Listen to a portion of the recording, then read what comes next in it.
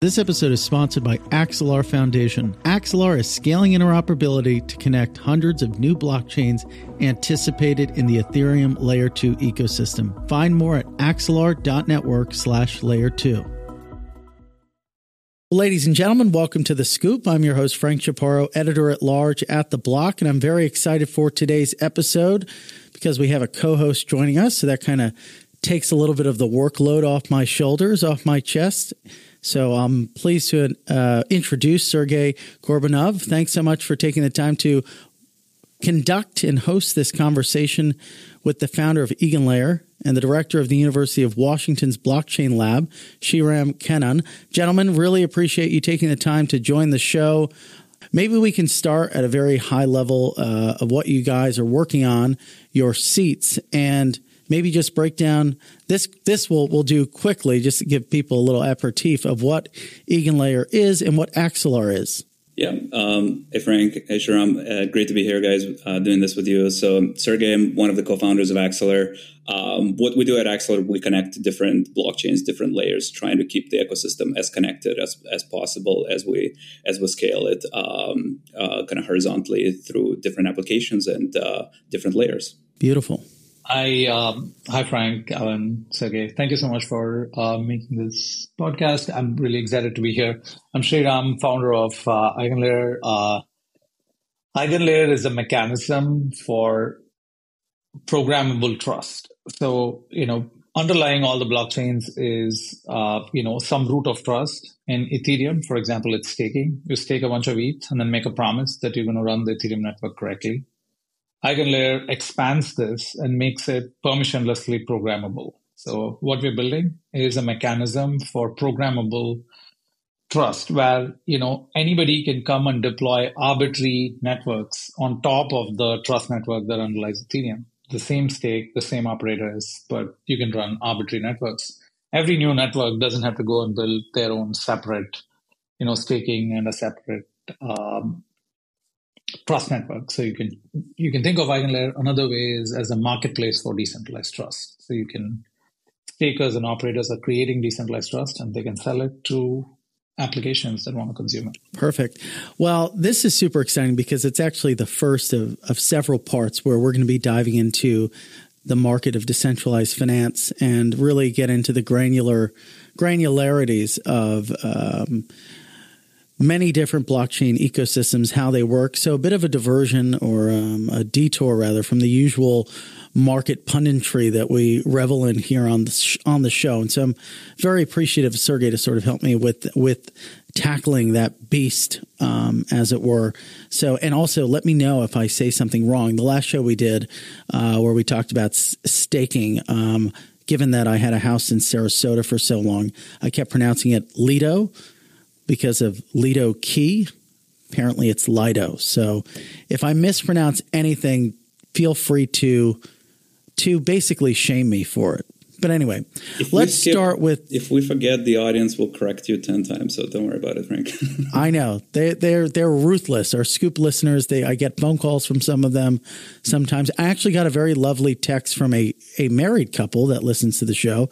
They say they start their mornings with coffee and the Scoop, which, I think that's a testament to a true, long-lasting life together that they will have. Anyway, so let's think about the state of development in Web3 and maybe Ethereum more specifically.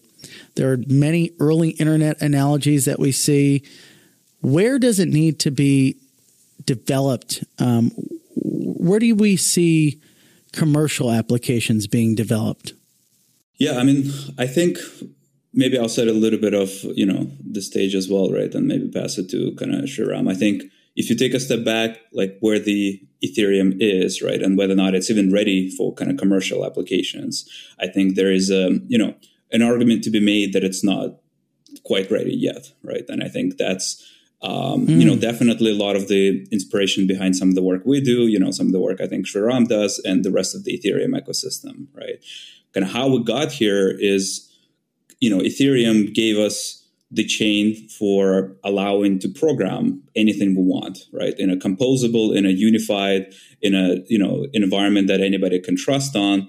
but we very quickly saw a lot of scalability issues, right, with it. And various approaches, outside of Ethereum were taking place to kind of solve the scalability issues.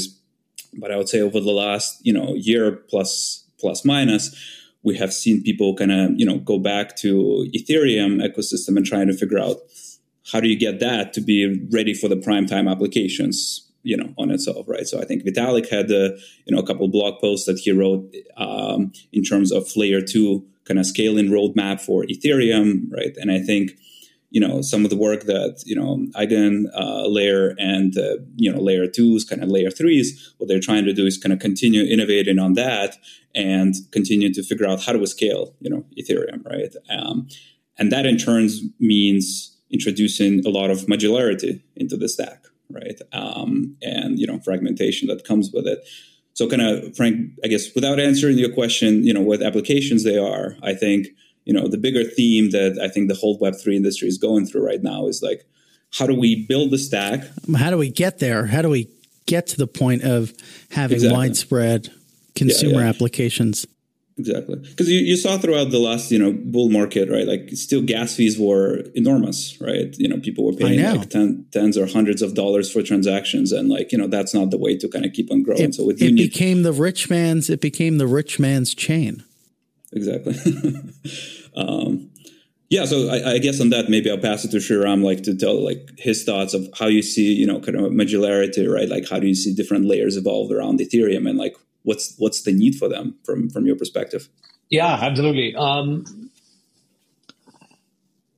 One way to think about this is when any area kind of begins, you see a highly integrated kind of a solution, right? Like, when you build the first motorcycle, you don't know like that, there are tires, there are spokes, there is like, the body, there's, you have to paint it. One guy or one group of people actually have to do everything because it's immature, the boundaries and layers across these different things. There's no standardized tire size. There is no interoperability across all these different parts. So you have to rely on an integrated system. And that's how Ethereum was originally built. And, some of the issues that Sergey just laid out, which is on the scalability, Vitalik identified on the Ethereum Research Foundation, several researchers basically identified that one way to scale it is actually to separate the data plane and the compute plane. And the idea here being that, if I can kind of do computations off chain, but prove that the computations were done correctly, and then now I publish just the inputs or outputs of these computations so that other people can, if they want, they can verify it. This is one way of actually achieving scaling. And it turns out it's much easier, at least conceptually, to scale, the publication of data as opposed to the scaling of computation. So scaling of computation is coming from these kinds of proofs. And there were two major categories of proofs. One is optimistic, or I should say rightly, crypto-economic proofs, where you make a claim and then you put up a deposit and say that if you do this computation, this is the output. And anybody who doesn't agree with it can put up a bond, and then, only when there is contention, it kind of gets executed on chain, right? It's kind of like a court system. Sergey and I, as private individuals, can engage in contracts, and unless the contract goes sour, we don't need to go to the court system. So that's the basic type of the crypto-economic or optimistic rollups. And then you have the validity proof or ZK rollups, where I submit a cryptographic proof that the computation was indeed done correctly. So these two mechanisms help scale the base layer without actually kind of scaling it. But the base layer does need to publish all the inputs and outputs of this computation, because somebody wants to challenge the computation. They need to have access to what is the inputs on which this computation was conducted. So that leads to this data publication or data availability problem, where do you publish the data? And you could publish it inside Ethereum, but the Ethereum data bandwidth becomes a bottleneck. So that's the scaling roadmap. And then there is how do we scale the data bandwidth on these systems using, scalable data publication methods. So that's where the Ethereum roadmap's headed. And from what we realized is actually like a complementary problem from the viewpoint of EigenLayer is, hey, there are lots of ideas. Both Sergey and I here come from an academic background. And one thing, you can observe is the translation pipeline from like the scale of ideas and protocols that are in the academic or even like in the industry world with the level of prototypes to where actually things stand. There's a huge gap. And especially in systems which have like high scale of adoption, like Ethereum. And part of the reason is whenever you come up with, a new idea on how to build a new distributed systems, you have to go and build like a whole new trust network. So when you think of the modular world, right, each module, I mentioned that compute and data are two kinds of modules. But actually, if you look into it, there are all kinds of like sub-modules and specific things that one might want to build. I may want to build an AI inference. Somebody may want to build a Linux, access. Somebody may want to build, a database on a blockchain, like, use SQL or some other things. So there's, beyond the coarse granularity of computation and data, there's like all kinds of finer granularity on what sets of things. Because, fundamentally, that's all the cloud is, just compute, networking, and data, and just different combinations of this. And there is any number of, like, we were asking for analogies from the cloud or like the web world.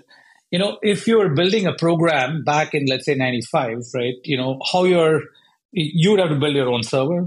You have to build your own, like, identity. You have to build your own login. You have to build your own, like, payments. You have to build your own database. And then you build your application. Like Amazon Bookstore was like this. They had to build all these things. And then over time, what we saw is, hey, let's just spin this out and let's just call this AWS as a cloud. And then, like, other people built lots of these SaaS, software as a service solutions deploying on top of cloud, which is like, hey, this is identity as a service, this is payments as a service, this is database as a service. And then when you want to build an end user consumer application, just concatenate these things, right? Like, you say, oh, I'm using this for payments, Stripe for that, MongoDB for database, OAuth for authorization, AWS or GCP for my cloud. And then here you go. So this led to a massive rate of innovation in the cloud. Well, you have a red pill option and a blue pill option in a sense, right? If you're thinking about modularity, something maybe like Solana, monolithic, no friction between apps, no liquidity issues. And if modularity wins, there'll be multiple roll-ups, fraction, network liquidity. So the bet is, does everything live on chain, monolithic, or is it a modular world? I mean, yeah, and just to add to that a little bit, I don't think it's necessarily a bet. I don't think it's necessarily a choice, right? That like it's one or the other. You certainly, at least from my perspective, and like Sreeram, I'm curious to hear your thoughts, but monolithic stacks offer certain advantages, right? Like you have everything in one, you don't have to make any choices. So in some sense, it's the easiest thing to go and like build on top, right? Like building a smart contract on Ethereum when the gas cost is cheap doesn't take a lot of work, right? Like you can write a simple application in a couple hours, deploy it. You don't have to think about like hosting or anything else, right? And I think the challenge with that, is that you start hitting limits of what you can do when everything is prepackaged out of the box, right, for you. And so when you have more advanced applications, when you have stricter throughput, networking, or compute requirements, right, or you want to customize governance or anything along those lines, then you can't just, deploy everything out of the box prepackaged, and you need more flexibility, right? I think in that sense, like, there is almost a world where both can coexist, and for different use cases and for different almost like stages of products, right? I'm doing something quick and dirty. I just want to get it out of the box stack, deploy it, see if there's like any user that's going to use this thing that I'm building, right? Versus like I'm a later stage maybe project, and then at that point I really want to kind of customize everything. I need to have control over my resources. I need to like pick and choose out of the best what's offered in the ecosystem. That's at least my view. Curious, Sreeram, what are you thinking? Yeah, I mean, I think people index too heavily on DeFi as the only category that exists in crypto. I mean, it's true that maybe it's the dominant category today, but the scope of the crypto or the blockchain project, as if I can say, as a community, is far beyond that. It's to build all digital platforms with like a crypto blockchain substrate. So do you think certain segments of the overall economy or global marketplace will find their way on maybe on monolithic, and certain categories, segments will find their way to modular? To like separated, more flexible, all of these things.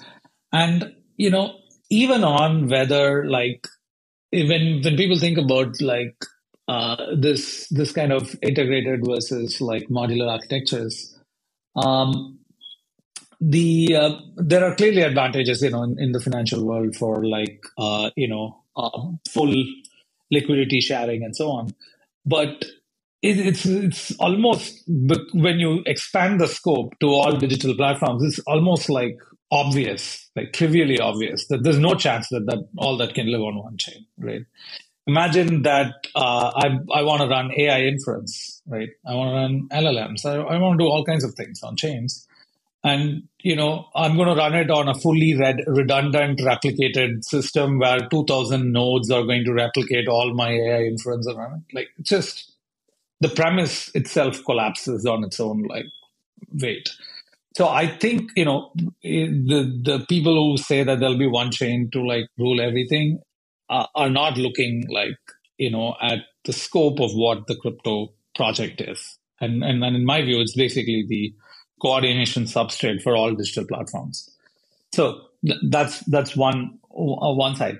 The other side is, the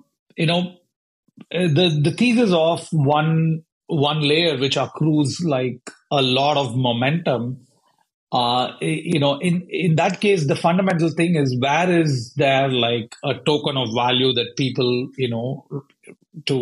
that people are happy with and can use and imbue value into, right? Digitally native assets have to be imbued value over time. And I think there's really only two of those, and BTC and ETH, I would say, are those two. And and because Bitcoin's not programmable, you can't build any sophisticated things as additional layers on top. And Ethereum is fully programmable. So even if the base layer accommodates much less throughput on its own, there are ways to build all these like complex layers on top, which can actually do a lot of the throughput. So our vision is, like the EigenLayer vision is, Ethereum becomes the trust layer and adjudication layer. Because if I only have to do adjudication, which is like resolve content, like people who disagree, then there is enough throughput, because contentions are rare and you have to put in money, and these are, unlike like real codes, these are not subjective disputes, these are objective disputes. If you run this computation, what is the answer? And things so like what does that mean for resolved. ETH specifically then? What does modularity mean for the role of Ether, paying for fewer things in ETH? What are the knock-on effects there? Yeah, if I can add a little bit there, our view from the EigenLayer kind of like idea is, you stake ETH and you can now participate and validate any kind of module that is built on top. Instead of each of these modules necessarily have to have their own like separate token. Maybe each of these modules also have their own token, and there is a kind of, we call this the dual token model, where you can stake your own token but also stake ETH, because you get this larger pool of economic security, which, because it's shared across these multiple different modules, the cost of capital is much lower. So you can actually get access to a much larger pool, but also have your own pool. So you're not losing out on your own utility, but also you're getting this additional kind of economic backing. And this is a model we're seeing where the problem in our view of the purely modular world is, when you have lots of modules, each of which have its own trust model, and you compose them, you try to use all of them, you're now relying on the worst of those modules, right? Because trust is always the weakest link, and whichever one is the least kind of trustworthy, you'll get broken on that thing. Instead, if there is a kind of like a shared trust layer on which other things can be built, it's much more like, composable, because if I compose them, I'm not taking additional trust assumptions. So kind of in your model, Sreeram, look, the value and the security comes from ETH as the token, right? So that's sort of the shared primitive in some sense, right? Across all these different, all these different like modules, right? Curious also from your view then, but one of the benefits, just to kind of counter, the point of modularity is a little bit of monolithic chains, like we said, is actually developer ease of use, right? Yes. Let's pretend a Solana bull was participating in this conversation. Yeah, Solana, any other kind of monolithic stack, right? But kind of curious from your view. So, your point is that, okay, from a security, we need to have a shared, primitive that we can share for the security, so we don't have the weakest link. Now we have a lot of these modules, so maybe from a developer perspective, like how do I pick and choose, right? Like it's a lot more decisions I have to make. Before I only had to choose between Solana, and ETH, let's say, right? Like, or some other layer ones. Now it's like a lot more trade-offs, a lot more choices that I have to make. Do you feel like the developer complexity is going to increase? Do you think eventually the developer complexity is going to be similar to what it is like in Web2 systems, or there's like a what is the core kind of Web3 systems that allow the developer complexity to be still small? Yeah, so that's our view is on top of like these kind of shared trust networks, there's going to be lots of SaaS-like solutions. Like, these are going to be deeper developers who can break through complexity and actually build systems. Like think of bridges. And SaaS is software as a service, right? And you can think of a decentralized version of like software as a service or protocol as a service running on top of something like EigenLayer. You basically just write your protocol, deploy it, and then like the EigenLayer system maintains a group of decentralized trust network, maintains fees and revenue and all these things. So you can actually start, and people who are building natively on something like this are tunneling through much higher complexity because they're actually writing raw distributed systems. It's kind of like the MongoDBs and like OAuths and all these types of solutions which exist in, or like the Snowflake and all these things that exist in the cloud era. People working at much lower level of complexity, but these are not going to be the ones who build consumer applications. I think this is one of my like mental models is where you're selling to like a consumer, ease of use is the dominant thing that's going to matter, right? But whereas when you're selling to developers, flexibility, raw power, like, rigidity, these matter because, the person who wins is like the one who's going to build the best solution. It is not because it's not so the decomposition here is that there's the cloud, there's SaaS, and on top of SaaS, there are consumer facing applications which integrate these SaaS solutions. And the consumer facing devs are not going to be like programming all these like crazy, like complexity of distributed systems. They're just going to say, I'm going to use this Oracle, that bridge, this thing, that AI inference tool, all of these running on proper distributed trust systems. And I just abstract it out to the consumer developer, and then they just integrate all of these things. We are far away from like a point where such is the case.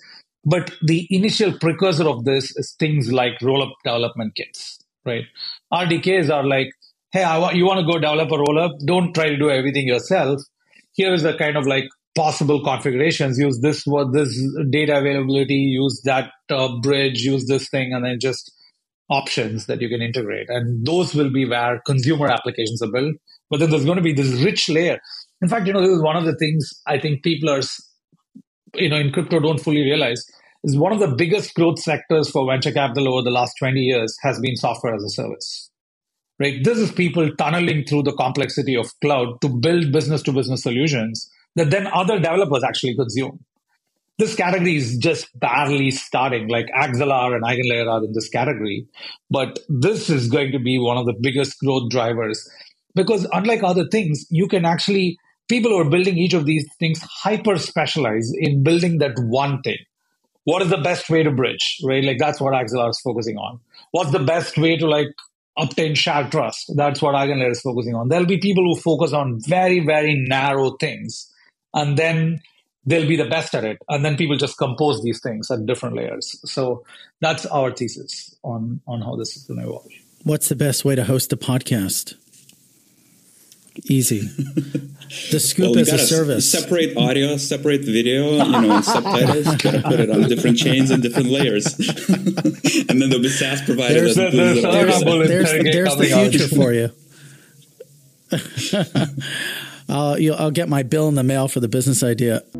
This episode is sponsored by Axelar Foundation. Axelar is scaling interoperability to connect hundreds of new blockchains anticipated in the Ethereum Layer 2 ecosystem. For partners ranging from Uniswap to Circle, Axelar enables seamless, universal experiences for developers and users. Find more at axelar.network/layer2. Well, Celestia has kind of become the poster child or the zeitgeist of modular blockchain, mainly attributed to its big run-up in price. Full disclosure, I have a very massive bag. No, just kidding. It's quite small. But walk us through what they introduced to the market and how maybe they fit into a bit of this conversation that we've had. I'll pass it to Sreeram. I think he has the best kind of context around it. Yeah. So Celestia basically identified this market need that, in the roll-up era, Ethereum is not going to have enough data throughput just on its own. And can we actually build a system which is optimized for data throughput? So that's the Celestia vision. Mm-hmm. What they did is they said hey, let me build a chain whose functionality is hyper optimized for data availability. And so now this chain can have bridges to Ethereum. So if people want to build rollups on Ethereum, but also you can actually just go and deploy a rollup on Celestia natively. So that's the market opportunity that Celestia kind of introduced. But I think even more importantly, they propagated this meme of modularity, which I think, if you just look at data availability or data bandwidth, yes, it's not something that's going to resonate with a lot of people. It's a very technical, low-level concept. And by abstracting it to this concept of, it's modular, which means you're doing something separate, I think that's a really strong meme that found its way through the memetic sphere that we live in. It's really good. I think they did a great job because, we're building highly technical things. Very, very important. Memes are important. We're working on memes are important. Yeah, absolutely. To getting people to understand. They've done a great job at it. But like I said, our view from the EigenLayer world on this modularity is each module needing its own trust networks fractures the trust zones into separate zones. And it might be okay when you only need two zones, Ethereum for execution and maybe Celestia for data. But our worldview, like I mentioned, is thousands of modules. And when I was going to say, when do you, how far can you go in terms of zones? Yeah, so that's the thing, right? What is the limit? Does it exist? To give an analogy from the cloud era, each consumer web application integrates on an average 15 SaaS services in the backend. And people say, how are you going to have so many modules? They don't understand how the cloud works. This is how the cloud works. You have 15 SaaS solutions underneath a given consumer product. They all operate through layers of abstraction. You go build a website on Shopify. Shopify itself uses a bunch of SaaS services in the backend, layers and layers of abstraction and no-code user, developer experience. All of these things are important, but underneath it lies this powerhouse of complex solutions that interact. Even something as simple as showing an ad on your website runs through this complex network of ad tech where there is tens of solutions which may be touched on milliseconds basis before you get your ad served. So that's the level of complexity that the internet is built on, So the idea that, we cannot have lots of modules is not, I think, commensurate with what is. But I guess the counter to that perhaps would be, are we just going to completely take what exists in Web 2 and replicate it for Web 3? Isn't the whole idea to make it an order of magnitude better? Decentralized trust is, I think, the difference. And you have to build all of these on decentralized trust. That's why it's important to have shared sources of decentralized trust, because otherwise You have thousands of modules, it's going to centralize. So that's really what is going to happen. So that's our vision for how you can actually have your cake and eat it too. You can have a shared trust zone, but many, many people can build on top of this, modules, innovate on top of this, and then they can interoperate. I'd love to hear actually Sergey's view as well on this. Yeah, no, I think like to your point, I think trust is fundamental, right? And I think that's what, kind of the very core of the primitives. I do frankly wish the end result is that it's easier to build in Web3 than it is in Web2, right? And I think, it would be a big loss if we forget about it. And I do think the way to do that is by having kind of a programmability across the layers of the stack, which is not something you have in Web2, systems and protocols and networks, right? So meaning that, as you have different layers, if they all programmably can talk to one another through, interoperability, right, through unified of these like SaaS types of connectors that Sreeram mentioned, but they're all still abstracting everything away at the protocol layer without compromising the trust and without actually exposing this fragmentation to the end user, right? I think it will be easier to build. And I think, hopefully we do end up with sort of fewer layers, right? Or layers that are easier to manage. And I think the key is really kind of a programmability across these layers, kind of through the interoperable stacks along the way. I think that leads to a great segue for Sergey into RWAs. And when you think about the future of grappling with all these different layers and the complexities of the underpinning chains that are touching these applications, when we have a future where an application, something like an ad, might touch tens of different types of blockchains in some capacity, Circle in USDC almost stands as a prime example of someone that's almost like operating 5-10 years into the future and having to deal with a lot of these complex issues, in as much as USDC, right, is on top of several different chains. And there's plenty of UI issues that are dealt with in this current environment. But so it raises two interesting questions, which is, how are they navigating those complexities? What lessons are there to be learned from how they've done it? And how can they improve? And how can sort of future use cases for RWAs learn from those learnings, as it were? Yeah, for sure. So yeah, just to add to that a little bit of kind of a context of like how Circle had to operate USDC. So, USDC is like the simple example of RWA that we know of, right? So it's like your stable coin kind of on chain. And I think Circle originally, of course, issued it on Ethereum. But as it saw all of these other layers being added, it had to go and like reissue, right? And so what ended up happening is that while they were issuing it on some chains did not have, this version of, USDC. So you had like third-party, like bridge providers, kind of connectors, helping to move the USDC back and forth. They ended up giving it its own name with like a prefix like AAA USDC, XYZ USDC, and like you have all this different fragmentation of the assets. Horrible UX, as you mentioned, Frank, right? That like as a user, I have to think about different versions of these USDC. It's pretty bad. It's unbearable, right? Like, unless like there needs to be a Wikipedia or encyclopedia of like USDC formats on different chains, right? Where you need to go and figure out.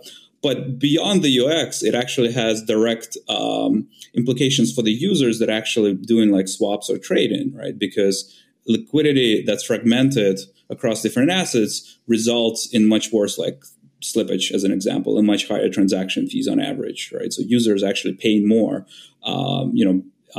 beyond just paying in the horrible UX.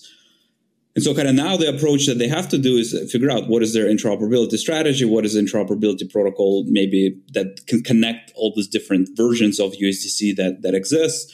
So they started to work on some of the CCTP, work for the cross-chain protocol. Just this morning, they announced some other work for like some other bridged version of contracts that they want to have. But I think they're still figuring out their whole like interoperability essentially strategy. And, my hope is that the next generation of real world assets can actually not have to go through all this and, instead rely on something more standardized, like the Axelar network and the protocol, or some of the other ones. But otherwise, you're going to be paying a lot of infrastructure costs, a lot of, R&D work to kind of figure out how do I make all my RWAs be compatible with one another for both liquidity and UX. And how do you do that? You do that by having interoperability protocols engraved in the systems and, these RWAs, right? So, imagine you issue RWA, you want to make sure that it has kind of the same address on all the different chains. People can send it back and forth across one another. The issuer can issue it, on new chain without having to, call anyone else. And it needs to be at the protocol layer and supported without it. And, this is like some of the work that we're helping. A lot of RWAs, with the Axelar protocol is to do that, is have one contract everywhere, have flexibility to send it across different existing chains and deploy it on new chains. And then on the wallet side and like the UX level, you can easily aggregate all of that and just say, this is one asset. The user has it. It may be spread across, 10 different chains on the back end, but the user doesn't have to think about it.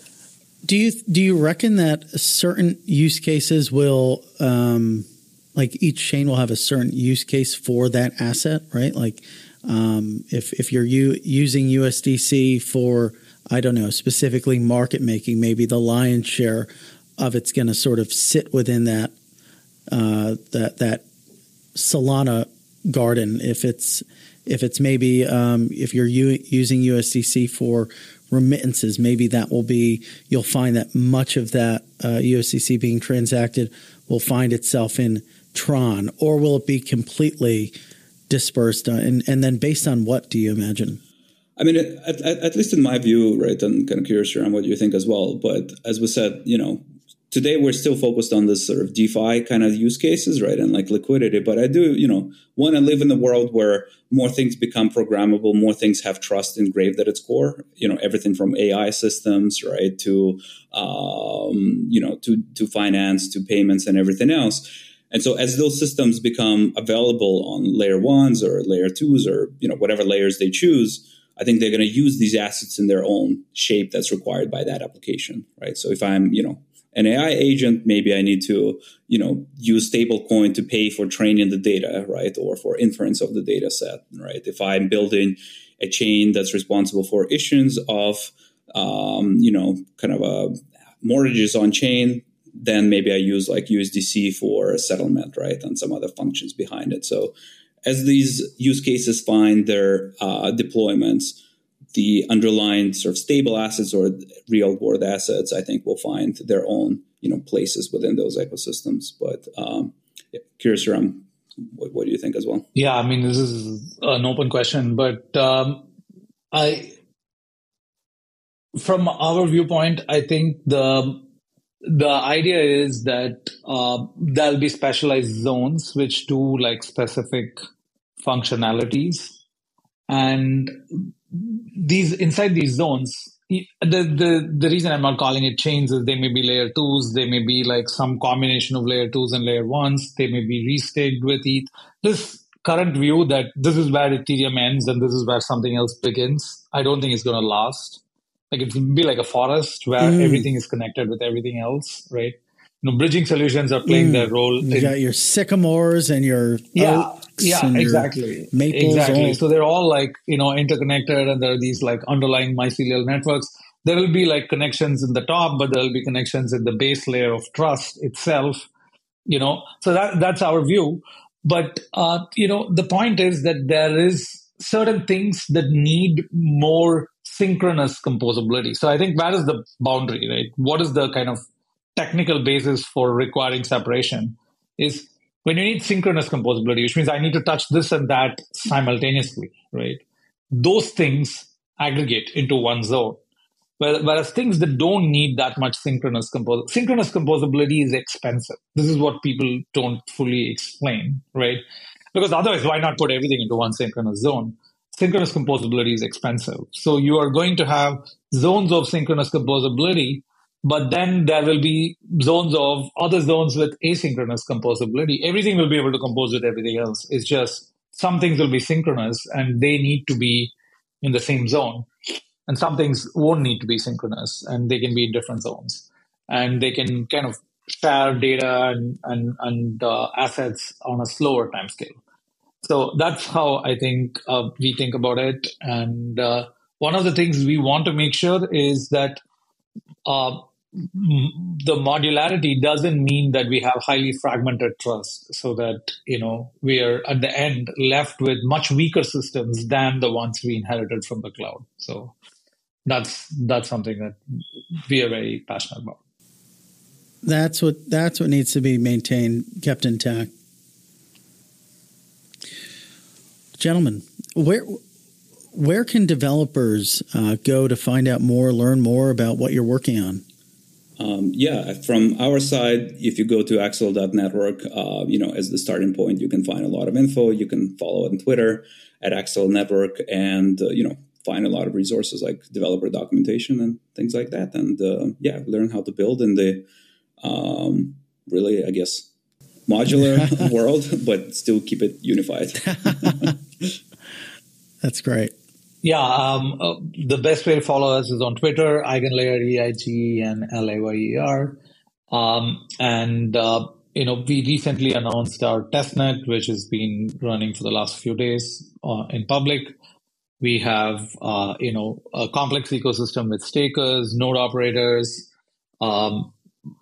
Anybody can build and deploy new services. We have deployed our own new service called EigenDA, which is a hyperscale data availability service designed around the Ethereum rollup roadmap. So people can actually go and play with all of these things and, reach out to us through our Twitter handle. Fantastic. Gentlemen, thank you so much for joining the program. We'll have to do this again sometime. Thank you so much, Frank and Sergey. Really appreciate it. Great chatting. Thank you. And the Scoop will be back for you again with another great guest, maybe two. Have an awesome day.